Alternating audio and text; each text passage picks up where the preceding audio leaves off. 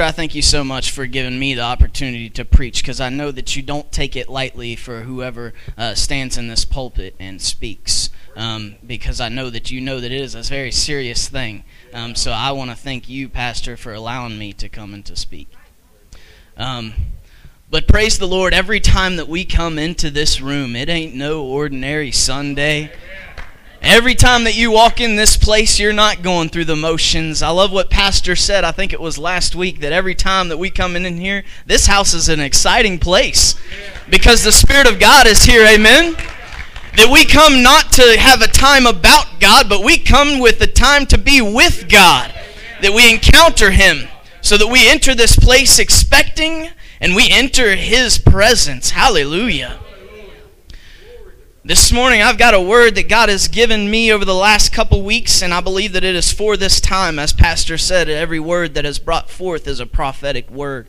So I do believe in God's divine appointment. I believe that every soul is here for this message, and don't be pointing around saying it's for him or her. It's for you too. You're here in the room, so it's for you as well. So this morning we're going to be turning to Daniel chapter 3. You can go ahead and turn your Bibles there. Daniel chapter 3, and I've got Shannon and Shannon back there going to help me out. Shannon and Shannon. We're going to turn to Daniel chapter 3, and we're going to read, guys, a very familiar story with you, or I hope it's familiar. But we're going to start in chapter 3, verses 16 through 18 as you're turning there. But we're going to talk this morning about the 3 Hebrew children that got thrown into the fiery furnace. And before I even go into it, I know that if we've been Christians for a long time and we've heard the word, I don't want you to turn your ears off because you think you've heard a story 100 times from even when you were a child. God's word is not like a board game that says this story is for ages 8 to 10. No, this word is for all ages.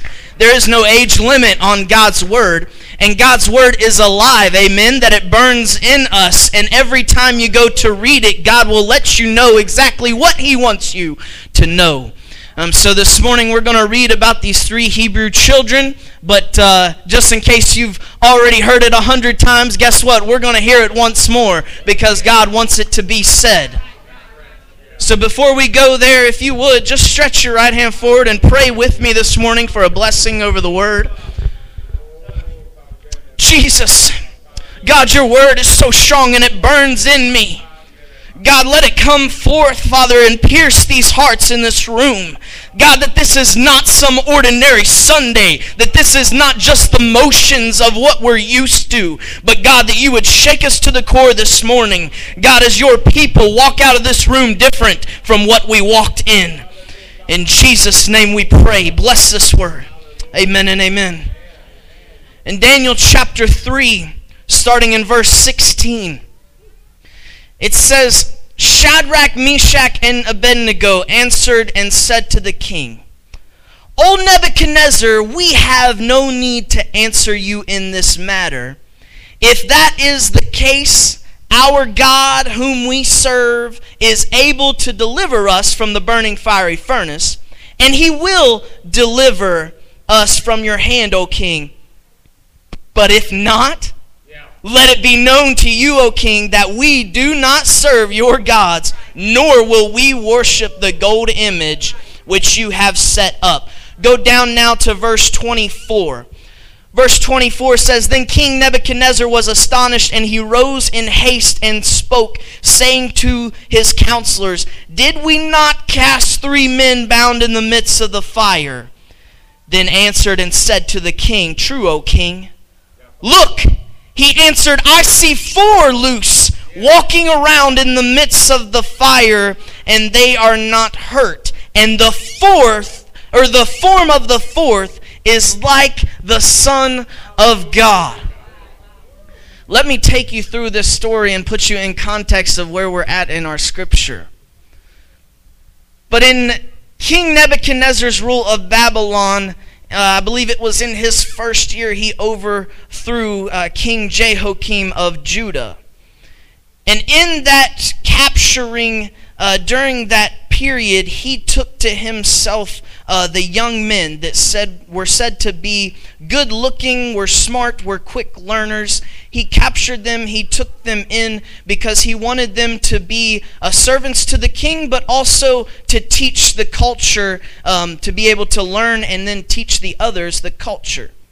So he took to him 4 young men. One was named Daniel, the other one was Mishael, the other one was Hananiah, and the last one was Azariah. He took these 4 young men and put them in the midst to serve the king.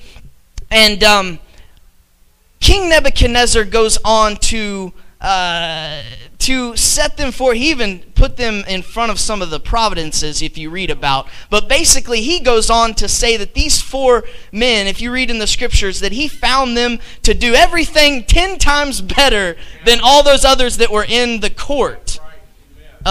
Something that I'm just going to kind of do a little commercial break here, something that we need to understand, that these 4 Hebrew children were recognized the fact that everything they did, it seemed to be better, seemed to be, the scripture says, 10 times better. I'm going to stop there and say, the things that Christians do should be better than how the world does them. That those outside should recognize and see a difference, that it's done a better way. Not because we are better than other people. It's not because we are more skilled. But it's the fact, like in 1 Corinthians, that whatever my hand finds to do, I do it for the glory of God. That we as Christians, when we do things, we do not do them just for ourselves, but we do them with a purpose to fulfill the plan of God's glory. And we do them not just that we are better or skillful, but it's in God's favor that He blesses us. So it's not in how well we perform or how well we can sing a song or how well we can speak with a silver tongue. But yet the world sees the better in us because our God is better. So these 4 Hebrew children were found to be 10 times better in all they do in the king's court. So, and they were eventually set in forth to govern even some provinces of Babylon.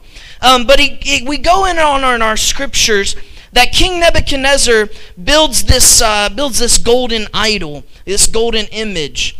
And if you read the actual measurements of this, just to kind of give you a picture of this golden image, it was said to be about 60 cubits high and 6 cubits wide. That's pretty large. My cubit is not as big as everybody else's, but even 60 of my cubits reach the top of the ceiling for sure, and above that. So he built this huge golden image, and he brought forth everybody that basically governs in the kingdom. He brought them forward. All the magistrates and all those that was in the courts brought them forward and basically laid down the law that said, listen, at the sound of this music, and you all know the story, that as this music begins to play, that all of those who are here need to bow down and worship the golden image that I built. And if you don't, you're going to be cast into the fiery furnace. So you've got to worship this golden idol that King Nebuchadnezzar just built. Now those that were in the king's court came before the king and said, listen, you know there are 4 Hebrew children that don't serve that idol. They don't serve that God that you made. And so they brought Daniel and those who had been, which we'll talk about their changed names. But they brought in the 4 Hebrew children, and I can just kind of picture King Nebuchadnezzar's fury as he just built this huge golden idol. And these 4 Hebrew children, are kind of standing up to him and standing up to his God that he created.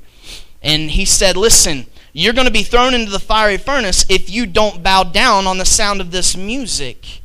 And as the music, before the music even played, they answered him what we found in verses 16 through 18. And I love this answer that they gave.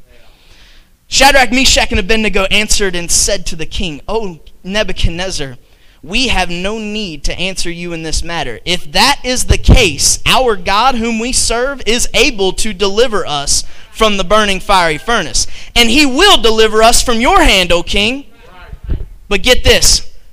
But if not, even if God doesn't deliver us, but if not, let it be known to you, O king, that we do not serve your gods, nor will we worship the gold image which you have set up. Says, listen, our God is going to deliver us. Our God that we serve, He's our deliverer, amen? And He's going to bring us through this fiery furnace, and He's going to deliver us out of your king, your hand, O king, and we're going to get out of this captivity that we're in. And even if He doesn't, what a faith check. Even if He doesn't, we still are not bound down to this golden idol. Man, right there I could just see like King Nebuchadnezzar's fury just starting, blood pressure going up, face getting red. It even says in the scripture that his facial expression changed toward them. So man, he got mad. And what did he do? He decided to ask, he made them turn up that fiery furnace 7 times hotter than it normally was. That's really hot. I don't know degrees wise, but whatever 7 times was, that's got to be hot, okay? And it was so hot that even those that were throwing them in and putting them in there, they tried to dress themselves in their different tunics and whatnot and have all the dress over them, but it was so hot that those that put them in the furnace were even killed because it was so hot. The Bible says that they were put in and they actually fell down when they were put in. But when King Nebuchadnezzar took a look, they were no longer bound, they were no longer on the ground, but they were up and walking around. And not only were the 3, in there, but he said, there is now a 4th. He even asked those in the court, he said, hey, didn't we throw 3 in there? How could you forget that? Didn't we throw 3 in there? Didn't we throw 3? Am I going crazy or something? Didn't we throw 3 in? Because I see 4. And then they're walking around. But not only that, I want to really recognize what King Nebuchadnezzar saw. Because he goes on, a man that, never did see the Lord, never experienced that now he says, and the 4th resembles an image like the Son of God. That he recognized who he was. I want to kind of walk you through this and see what God wants me to teach this morning. And from the get-go of this, whenever these 4 Hebrew children were put in captivity, I think this is kind of the first thing that the enemy tries to do to us.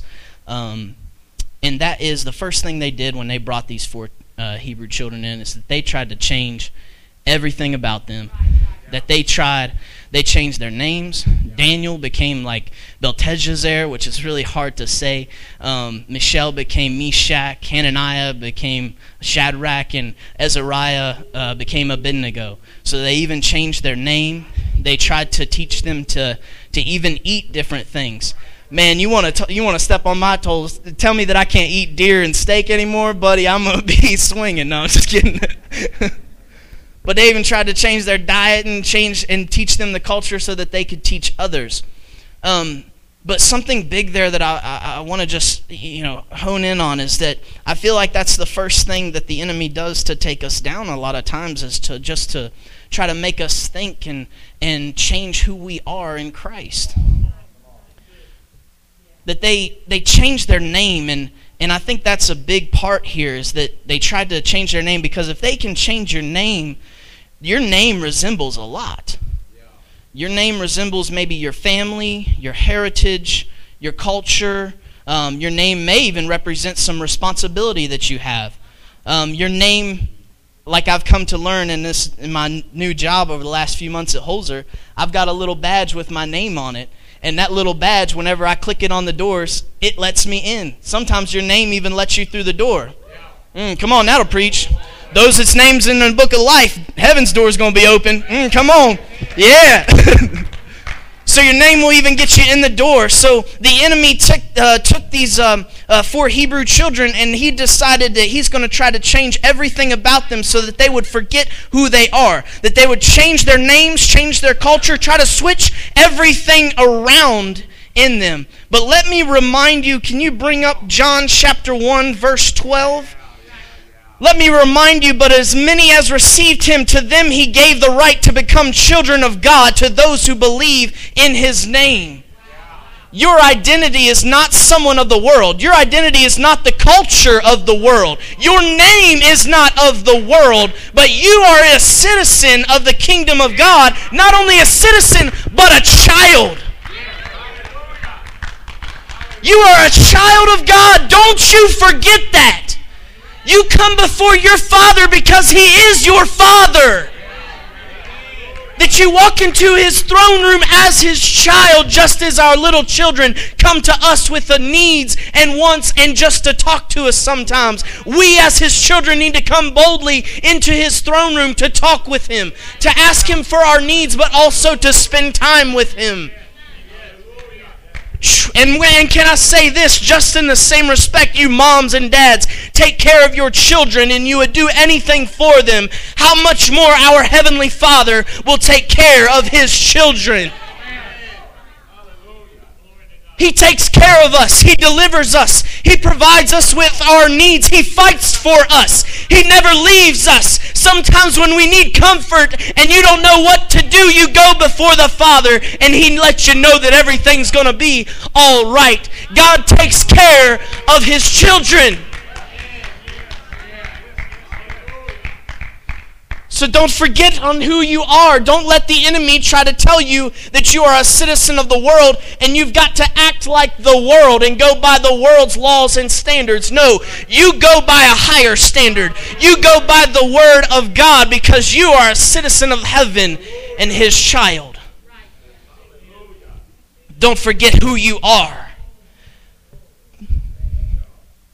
The next thing that they did to try to strip them from what they came from, after they had tried to change their names and change their diet, and they tried to teach them the culture, the next thing that they did was King Nebuchadnezzar brought them before this idol. And this is the temptation and the things that the enemy will bring forward before you just to try to bow down to. Church, I think there's an old test that's been talked about many times, but can I mention a little bit of test for idols? Just ask yourself, I think it's a good examination. Just ask yourself, what do I spend the most time on? What do I think about whenever I first wake up in the morning? Is it work or is it the Lord? When I go to sleep at night, am I just watching television for comfort or am I trying to spend time with him? What do I spend the most time with? And I will say that the throne of your heart can be really examined that way. But we need to remember, no matter what kind of things we do or what kind of things we say, make sure that always that God is on the throne of your heart. That he is above everything else. That if he told you to give up some things, then you'd give them up because he is God. That we serve him not because of the things that he blessed us with, but we serve him because he is God.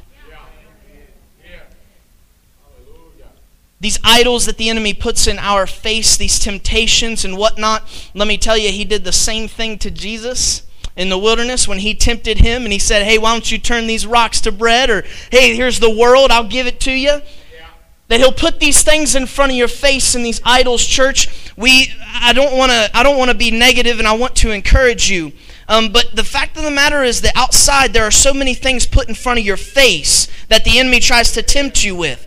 That in television and even commercials, songs on the radio, I'll go ahead and say it, it's garbage that the enemy tries to put in front of your face. That he's trying to let this inside your heart. But as the old saying goes, a bird can fly around your head as much as it wants, but unless you let it land on your head and let it make a nest there ain't going to be no eggs. So the enemy can put anything he wants in front of your face, but unless you let it fest and put it in your mind and let it stay there, it's not going to give birth to sin. I'll get off that, I promise.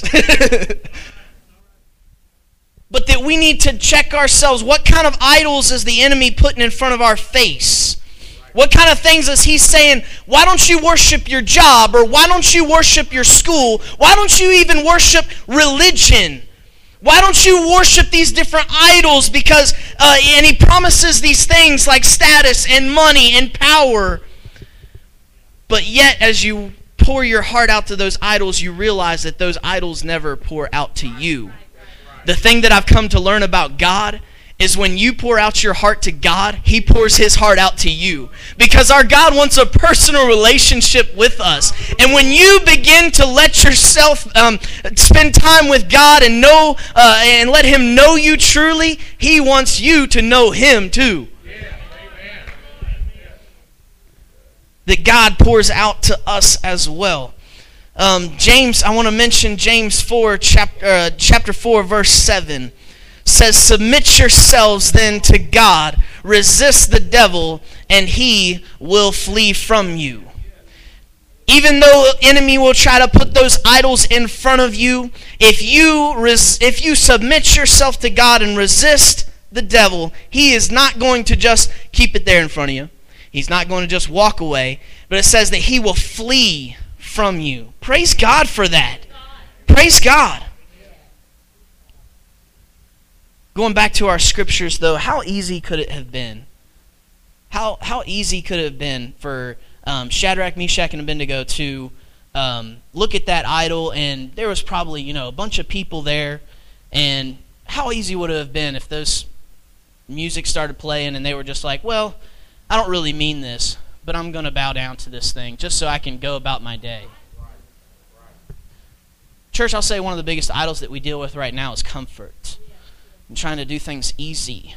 I'm not going to preach too much on this, but how easy could it have been for them just to bow down to that idol? How easy is it for us to get caught up in just kind of going through the motions of things and being comforted by television or whatever may bring you comfort, or food or whatever?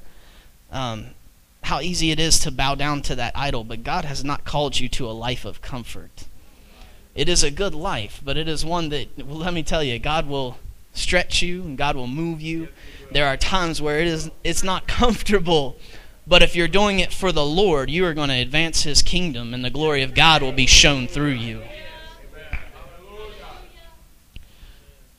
Now, as these 3 Hebrew children were thrown into the fire, and we had King Nebuchadnezzar turning it up, man. He turned up the heat 7 times hotter than it was and put them in there. And even the people that bound them up were even killed because how hot this was. But even in the midst of that fire, just as they said before, God delivered them.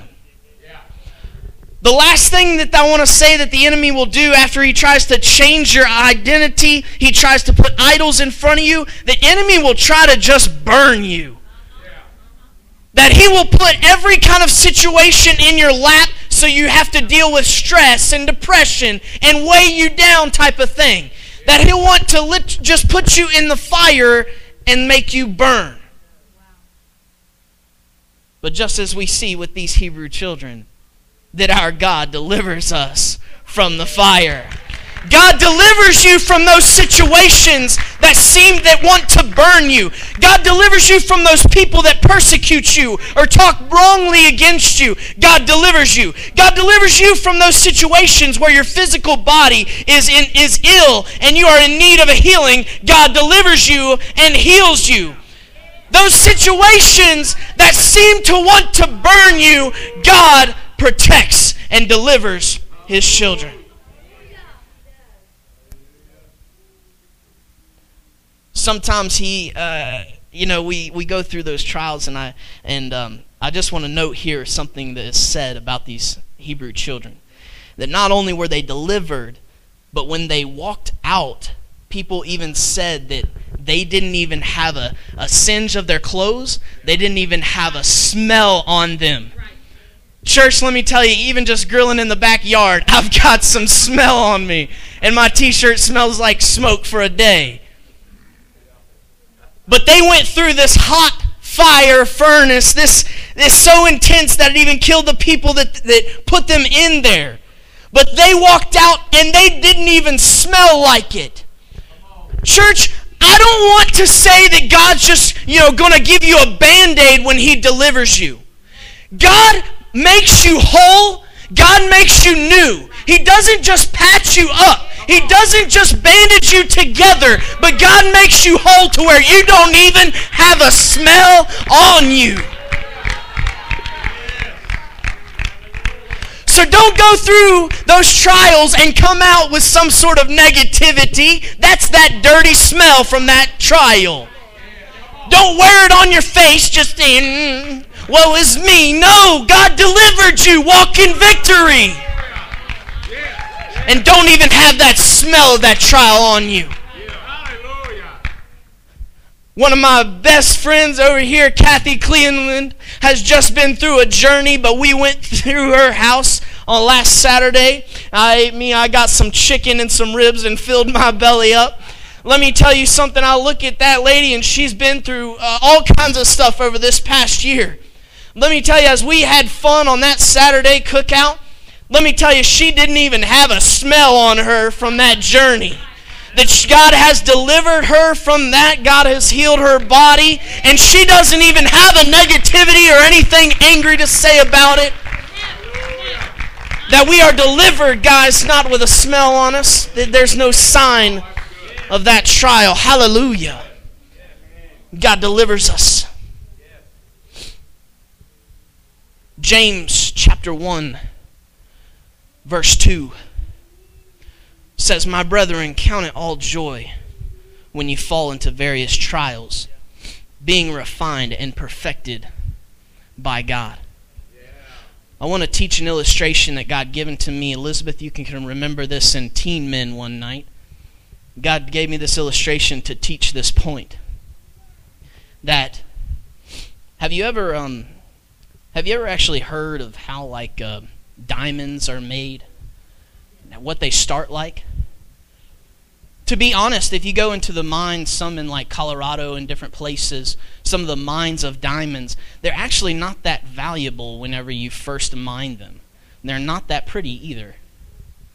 Whenever you first get them out, they might be cloudy and whatnot and not clean and whatever.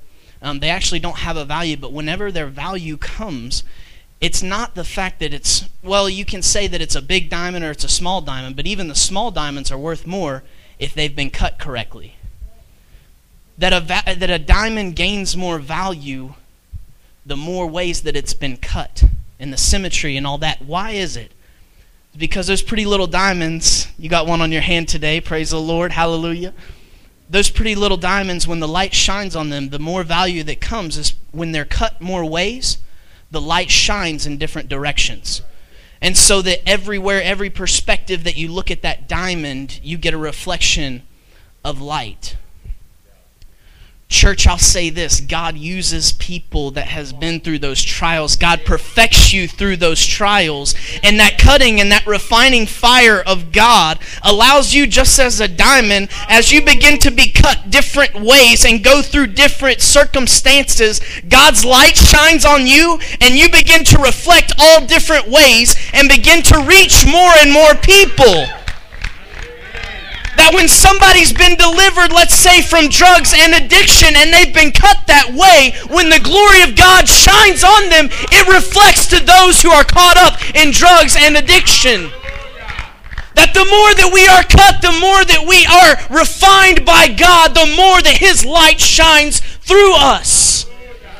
So that's why in James it says, count it for joy when you go through these trials. You're going to be perfected through them. You're going to gain patience from them. God is making you into His Son. God is making you more and more like Jesus. As He begins to cut and begin to shine in your life. As these Hebrew children were thrown into a fire and put through this cutting, so to speak, I want us to look now one more time. Can you bring up that again, Daniel chapter 3, verse 24 and 25? But I want to see King Nebuchadnezzar's answer here. Then King Nebuchadnezzar was astonished, and he rose in haste and spoke, saying to the counselors, did we not cast 3 men bound in the midst of the fire? They answered and said to the king, true, O king. Look, he answered, I see 4 men loose walking in the midst of the fire, and they are not hurt. And the form of the fourth is like the Son of God. Church, let me teach something here. King Nebuchadnezzar did not know maybe beforehand, didn't know what God looked like, didn't see him before. And let me tell you, the whole time that Shadrach, Meshach, and Abednego and Daniel was in the house, it doesn't say that he ever saw God through them until when? Until they were in a fire. Even when they stood against his golden idol, it just says that he just got furious with them.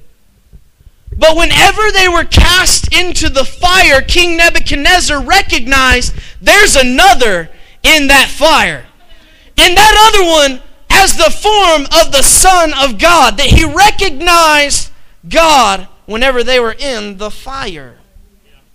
Let me teach something here. Guys, it's very easy for the world to overlook a witness when life is going very well. It's very easy to overlook a witness that just comes to church on Sunday and sometimes on Wednesday. But you cannot overlook somebody's witness who is going through trials and all sorts of things in their life, but they continue to serve God. That's when people recognize there's another in that fire. And that other one has the form of the Son of God. That they say, man, there's another in that fire. And church, let me say this too. While the world sees that there is another in your fire going on, it's really good for you to know there's another in your fire. That when you're going through that, I can imagine Shadrach, Meshach, and Abednego being in that fire and looking over and seeing the Son of God with them. Seeing this form of what looked to be like Jesus, seeing him and just feeling reassured and being comforted and knowing that they were protected. It feels really good whenever you're going through that fire and you look over and Jesus is right there with you. That you know there is another with you. And let me tell you about this other one that's with you. Let me tell you about the other one that's in the fire with you. The one who the enemy cannot change his identity. He can't change his name. His name has always and will be the name above every name. He can't change that name. He is the Alpha, the Omega, the beginning and the end. He is my Prince of Peace. He's my stronghold. He's my deliverer. He's my Redeemer. He is Jesus Christ. Hallelujah. That's the other in the fire. That's the other in the fire with you. So rest assured he never leaves, never forsakes, that he takes care of his children, that in the midst of burning, you are comforted, and you won't even have a smell on you. Isaiah 43:2 says that when you walk through the fire, you will not be burned, neither shall the flame even kindle upon you. It's not even going to touch you. You can depend on the other in the fire. Church, I have a few more points, but I think I'm going to stop there. Because I think I think the word just pierced some hearts. I'm going to ask if Leah, you want to go ahead and come on up. The worship team. Church, as I said at the beginning, this is no ordinary Sunday. Every time we walk into this room, this is a divine appointment by God. And God has given me this word for a reason.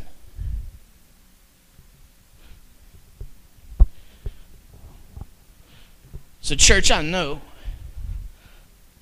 sometimes, man, it seems like you have been put into a fire and the enemy just wants to burn you.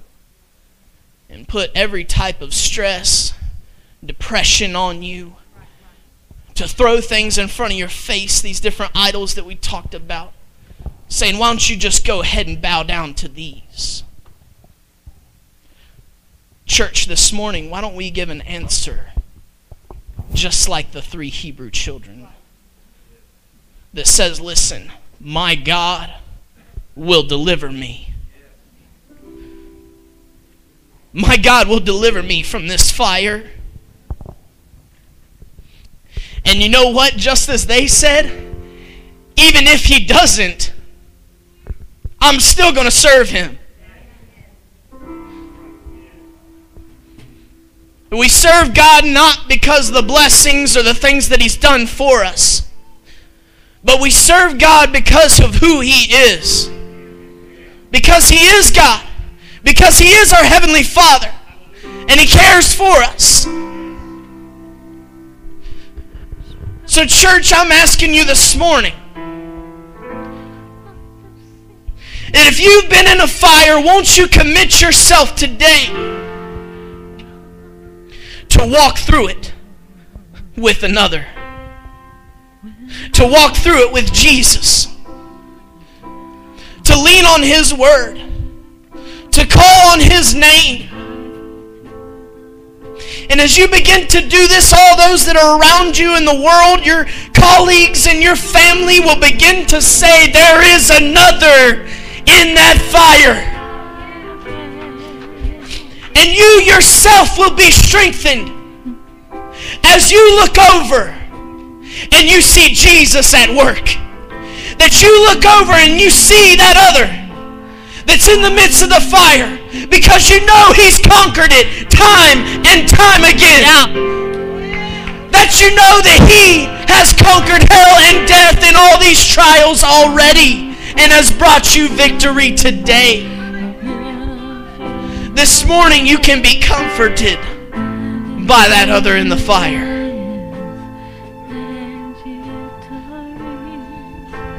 So I'm going to ask, we're going to go into prayer right now. But if you are in a trial, a fire in your life, I want you to come forward in this place. We'll all stand together. That this morning we're going to pray for deliverance. This morning we're going to lean on that other one, on Jesus, and he's going to see us through these. Right now I'm asking you, won't you come up here and endure that fire with the one who's already conquered?